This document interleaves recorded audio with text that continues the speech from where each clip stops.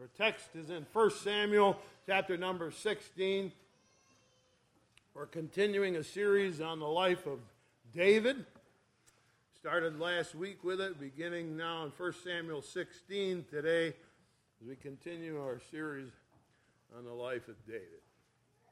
There's an old saying that's used to encourage people to keep trying, to keep learning, to build character, not to give up. My mother said it many times, and that is, practice makes perfect. And it is especially used by musicians. Practice makes perfect. Of course, it means play the song over and over, rehearse it, repeat it until you get it right. And practice will train your fingers to move and your voice to be controlled. Practice trains your ear to hear. And more than that, it trains your musicianship. That is your interpretation of music. Is it slow or is it fast? Is it loud or is it soft? Is it driving or is it lingering? And the only way to make good music is to practice.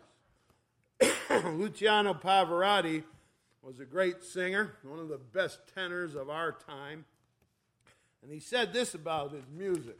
He said, if I miss one day of practice, I can tell by the way I sound when I sing. He said, if I miss 2 days of practice, the critics can tell.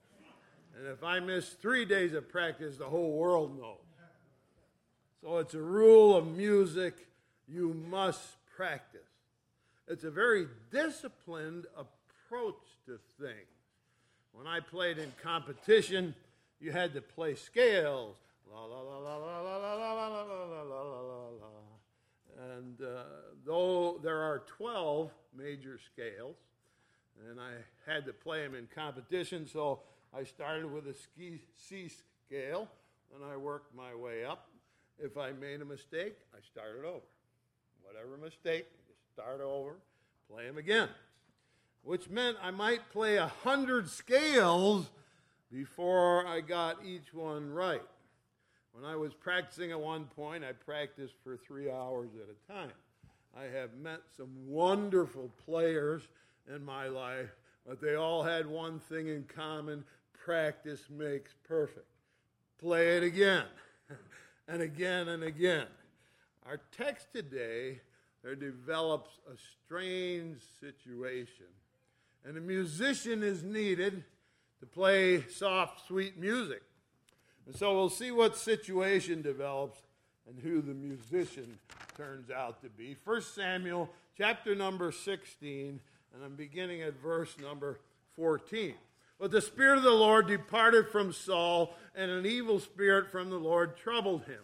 And Saul's servants said unto him, Behold now, an evil spirit from God troubleth thee. Let our Lord now command thy servants which are before thee to seek out a man who is a cunning player on a harp. And it shall come to pass, when the evil spirit from God is upon thee, he shall play with his hand, and thou shalt be well. Saul is the king of Israel, and he gets in a vile mood. He's angry, he's sulking, he's depressed and melancholy. And to get him out of the bad mood, his counselors suggest that he get someone to play soothing music on a harp. Now, that's not a great big harp like Harpo Marx played, okay? In those days, the harp was a U-shaped, small piece of wood with 10 strings across it, not steel strings like we use, but most likely dried intestine of animal, something that would stretch. And so it's a very primitive instrument, hard to play. And you had to both pluck it and then strum it. And this harp playing is the recommended antidote for King Saul's bad moods. Verse number 17. Saul said unto his servants, Provide me now a man that can play well, and bring him to me. And answered one of the servants and said, Behold, I have seen a son of Jesse, the Bethlehemite, that is cunning in playing. A mighty man, valiant man, a man of war, prudent in manners, and a comely person, and the Lord is with him. Therefore Saul sent messengers unto Jesse and said, Send me David thy son, which is with the sheep. Jesse took an ass laden with bread and a bottle of wine and a kid, sent them by David his son unto Saul. And David came to Saul, stood before him, and he loved him greatly, and he became his armor bearer. And Saul sent to Jesse, saying, Let David, I pray thee, stand before me, for he has found favor in my sight. And it came to pass, when the evil spirit from God was upon Saul, that David took a harp, played with his hand, so Saul was refreshed and was well, and the evil spirit departed from him. Now I want to carefully look at what Saul's servants said about David. Now remember, he's still a teenager. And recall from last week, we said David, considered insignificant by his family, was given the job of tending a flock of sheep. And Saul's servants say, yes, he is a shepherd, but he happens to be a very good musician who plays a very good harp, which now you and I know what that means. It means he practiced a lot. No one gets a reputation unless they follow the old rule, practice makes perfect. But they also say that David is a mighty man of valor and a man of war. David has never fought in any war. He's a teenager. So how does he come by the reputation of being a brave man of war? He tends sheep. He doesn't fight wars, but he's got a reputation as a man of war. Yes, let's hear from David's own mouth how he got the reputation. In 1 Samuel 17, the next chapter, I'm looking at verse number 34. And David said to Saul, Thy servant kept his father's sheep. There came a lion and a bear, and took a lamb out of the flock. And I went out after him, and smote him, and delivered it out of his mouth. And when he rose against me, I caught him by his beard, and smote him, and slew him. Wow, I'll tell you what, there's two animals I never want to tangle with. A bear has a tremendous strength in those arms of his. My brother used to work on a wildlife preserve in Pennsylvania, and they had 5,000 acres all fenced in. They had elk and red deer, mouflon sheep, white-tailed deer in the preserve. And they fed grain to the animals in wooden boxes attached to trees.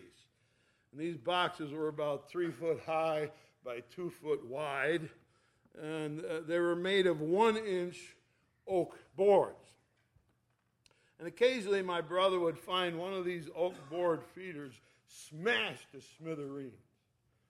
The local bears would climb over the 10-foot fence and come into the preserve, eat the grain out of the feeders. And when the grain was gone, the bears got mad, and they smashed the 1-inch oak boards into pieces. Hungry, bad-tempered, and powerful, you do not want to go against any animal that can take 1-inch oak boards and turn it into toothpicks. No, stay away from the bears. Lions even worse. You've seen TV specials where a lion jumps on a zebra or a wildebeest or whatever and bites into their back and grabs with all 4 legs and hangs on. They are killing machines with instinct to attack, hang on, and kill their prey. David said he had both a lion and a bear attack his sheep, and he rescued the lamb from the lion, and when the lion turned on David, he grabbed him by his mane and killed the lion. I guess that is a man of war, isn't it? No doubt he had the skins of both of them as proof of his adventures. The word got out. David killed a lion and a bear. But there's more. Saul's servant said that David is prudent in manners, or that is, he's wise in the way he behaves. And he's also, they said he's good looking, red hair and all, see?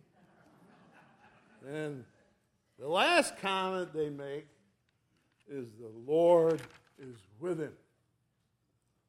So Saul agrees. David comes with gifts from Jesse to Saul. And when Saul's in a bad mood, David plays him out on that bad mood with beautiful, well-rehearsed harp music. And Saul is satisfied. And it says Saul loves David. Now, at that point in the story, there's two questions screaming in my mind. And I hope you already have asked these two questions as we've read our text. Number one, how did David, a teenager, kill a lion and a bear? Of course, he's got no rifle. He doesn't have gunpowder. Doesn't have a crossbow or bow and arrows. How in the world did David grab a lion by his mane and kill him? Well, that's the question. Let's not stop there. How did a teenager get to be very wise? Now, one thing we do know, he got to be a good harp player by practice. No other way. Practice makes perfect. I'm sure Saul asked the very same questions when they told him about David. And the answer was given, well, the Lord is with David. Well, the Lord is with me, but I'd never grab a lion by his mane.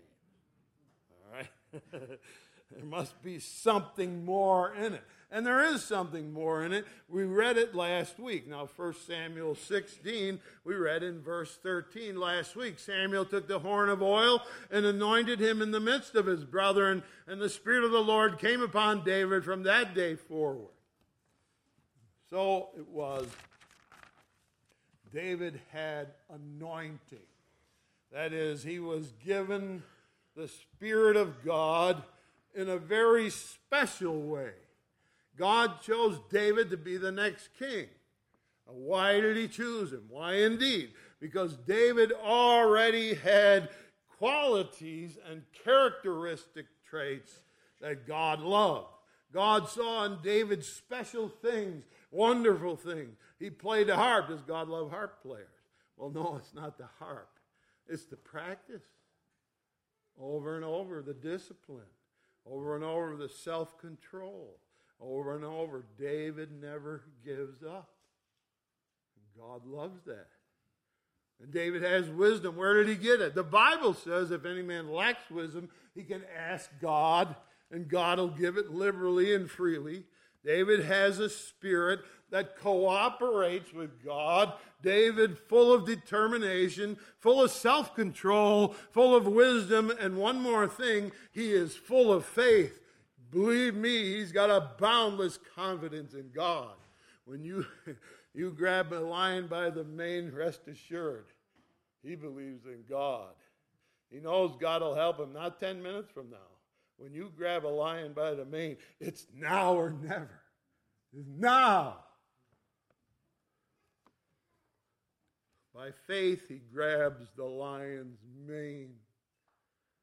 You recall another man of faith named Samson, who also grabbed the lion and killed it, and God gave him superhuman strength to do it, and I have no doubt, none whatsoever, that David knew the story of Samson, and David was also given superhuman strength. How else do you kill a lion with your bare hands? So here's a teenage boy who believes in God, who never quits, who says, we will never surrender, who has wisdom from God far beyond his years, who was chosen by God because he fully cooperates with God. And God now has given him special anointing, extra of all those things, extra strength and extra power. He has God's Spirit in all of its fullness resting on him. Now, the authors of the Bible were inspired to write, and they wrote very well. And God wants us to learn something very important. So listen to just how it reads 1 Samuel 16, let's read again at verse 13. Samuel took the horn of oil and anointed him in the midst of his brethren, and the Spirit of the Lord came upon David from that day forward. Verse 14, but the Spirit of the Lord departed from Saul, and an evil spirit from the Lord troubled him. Two opposites. David, Spirit of the Lord resting on him. Saul, the Spirit of the Lord departed from him. Now you ask, Saul is abandoned by God. The second question I have is, why did God do that? An evil spirit rests on God, on Saul. Why? Why is Saul abandoned? Did God actually send an evil spirit? Well, there's a series of events. We haven't got time to go through all of them today. But they happened in Saul's life, one after the other. And we finally come to the one that you would say is the straw that broke the camel's back. The final one. And God sent Samuel to King Saul, and he told him, go fight the Amalekites, and I want you to kill everything and everyone, no survivors. That means all the animals, all the flocks, all the herds, and all the people, no survivors. It was God's judgment on that group of people because they had sinned to an extreme extent. And so King Saul went and he fought the Amalekites. But he had in himself a spirit much different from David's. A spirit that said, nobody is going to tell me what to do. But Saul, God said it. And he sent Samuel, his personal spokesman, to tell you. I don't care if it's Samuel or God. Saul says, no, I'll do what I want to do. No cooperation with God. So Saul saved all the Amalekite flocks of sheep, teams of oxen, and brought them home. And Samuel went to see Saul, and he says, I hear the bleating of sheep in my ears, and I hear the lowing of oxen. Saul made an excuse. Saul said, look, what I did is okay. It's okay that I chose to do it a different way. I plan to sacrifice all those sheep that I brought home to God.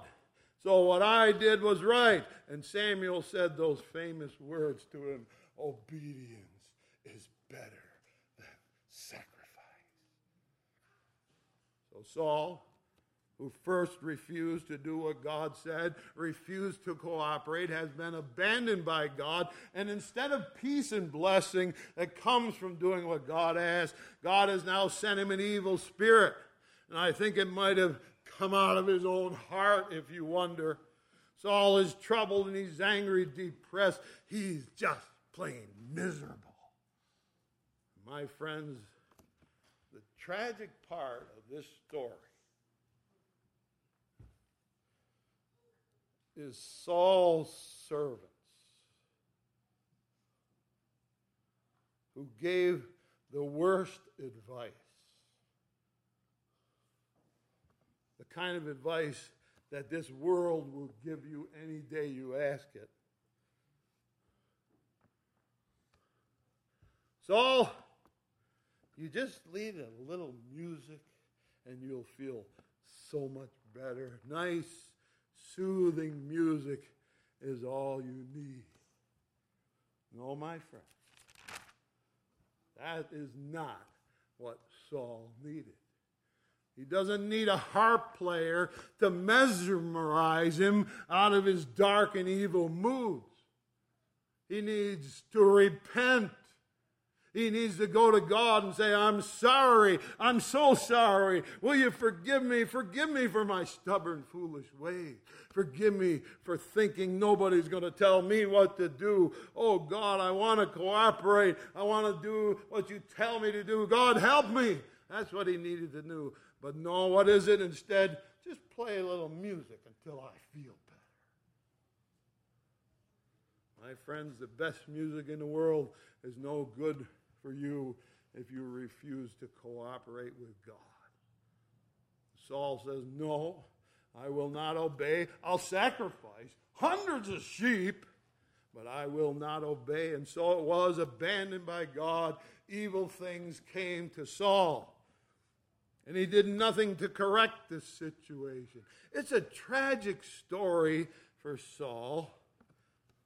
But God has a man who will cooperate. God has a man who will obey. God has a man who will listen and be wise. And God has a man who will be a man after God's own heart.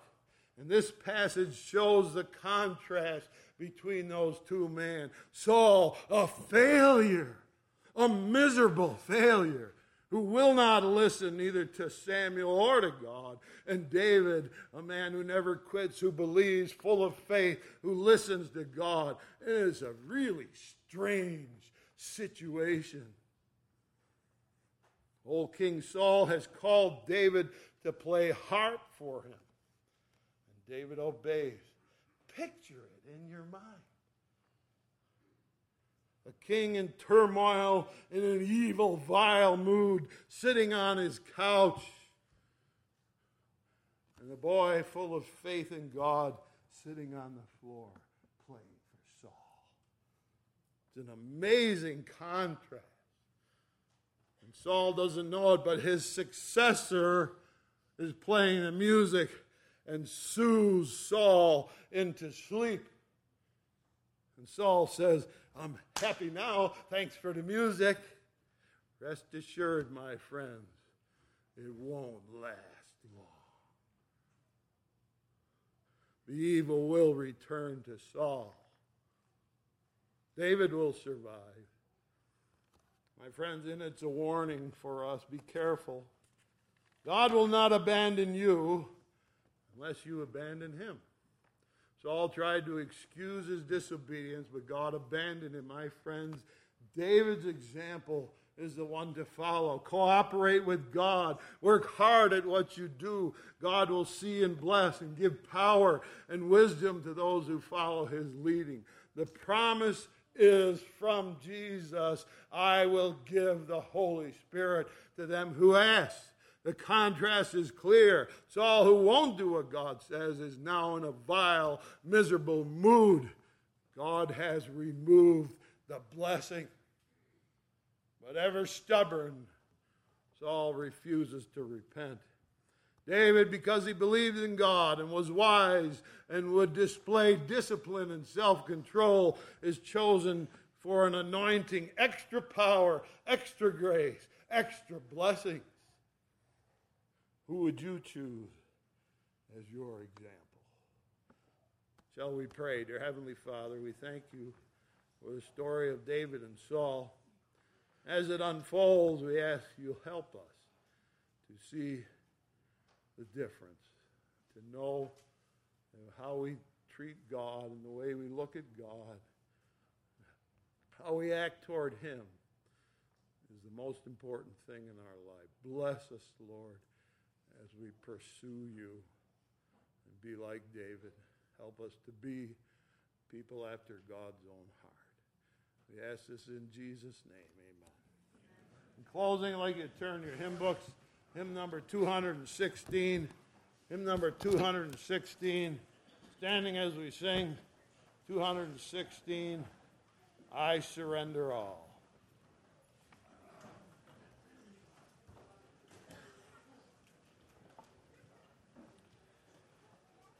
Page 216.